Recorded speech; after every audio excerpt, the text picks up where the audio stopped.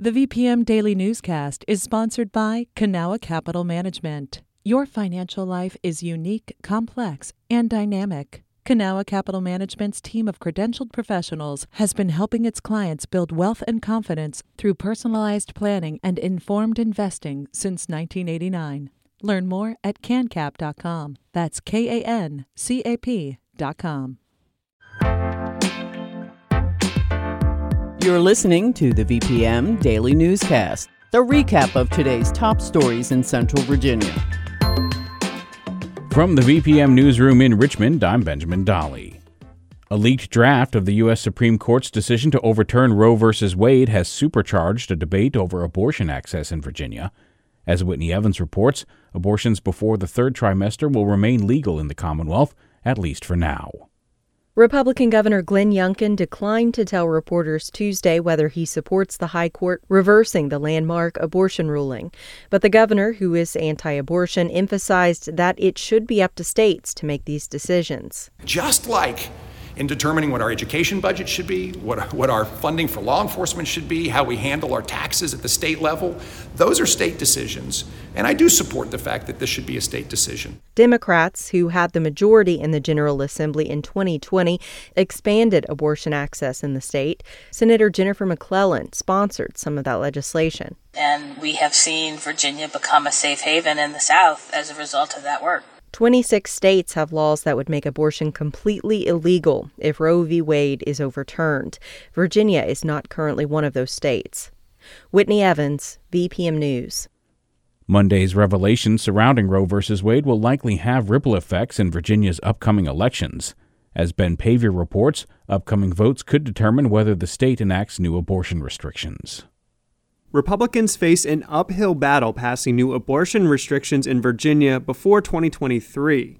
That's when the state Senate is up for grabs. Karen Holt, a political science professor at Virginia Tech, says the GOP will have to tread carefully on the issue with suburban voters. In the past, at least, the issue of abortion drove at least some of those Republican voters into the Democratic side. But Republican political consultant Jimmy Cady says his party can't afford to shy away from the issue. The Democrats are going to make it an issue, particularly in the suburbs. So there's got to be an offensive strategy here to talk about it. The debate over abortion could also influence this year's congressional races. 3 vulnerable Democrats, including Representative Abigail Spanberger, say they'll defend abortion rights. Ben Paviour, VPM News. As the struggle to complete the state budget continues, negotiators say there are no plans to hold public meetings for the foreseeable future. Lawmakers leading the negotiations told the Virginia Mercury that they're still making progress. The main holdup seems to be the scale of Governor Glenn Youngkin's proposed tax cuts. Republicans support the cuts, while Democrats oppose measures such as a state gas tax holiday and increases to the standard deduction. The state's current 2-year budget is set to end on June 30th. Completion of the Mountain Valley Pipeline has been delayed again to the second half of 2023, and the estimated price tag for the project has risen to about $6.6 billion. Courts and permitting agencies have long halted progress on the pipeline, which runs through southwest Virginia. Mountain Valley's main investor, Equitrans Midstream, says it will continue to pursue new permits for the project. Environmental advocates have rallied against the pipeline, calling for it to be canceled due to water pollution concerns. Homelessness is on the rise in Charlottesville and Albemarle County. That's according to the Thomas Jefferson Area Coalition for the Homeless, which presented its findings this week. The group says the increase comes as part of complications caused by the COVID-19 pandemic. The Daily Progress reports that 70% of those seeking help from the coalition were experiencing homelessness for the first time. Officials with the coalition say the city needs to focus on making homelessness, quote, brief, rare, and non-recurring. After the worst months of the pandemic, people are going back to live shows. Paul Bebo from partner station WHRO reports on one Newport News institution that's rebuilding. Sid Bridge is one of the hosts at Kazi's Comedy Club's open mic on Thursdays. He opens the show and sets expectations. Some of the stuff, it's going to be amazing. They're working on new material, so some of it's not going to be great. Some of it's going to be terrible. Bridge has just one request of the audience.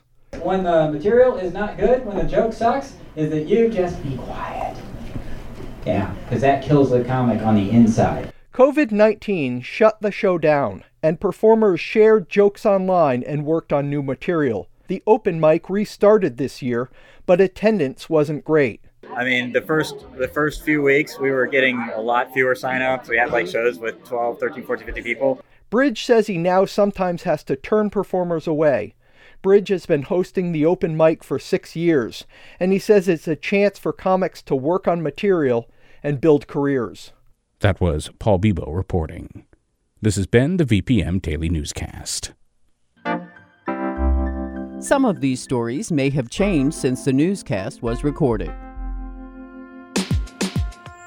You can stay connected to what matters by heading to vpm.org/news or follow us on Facebook, Twitter, and Instagram at MyVPM.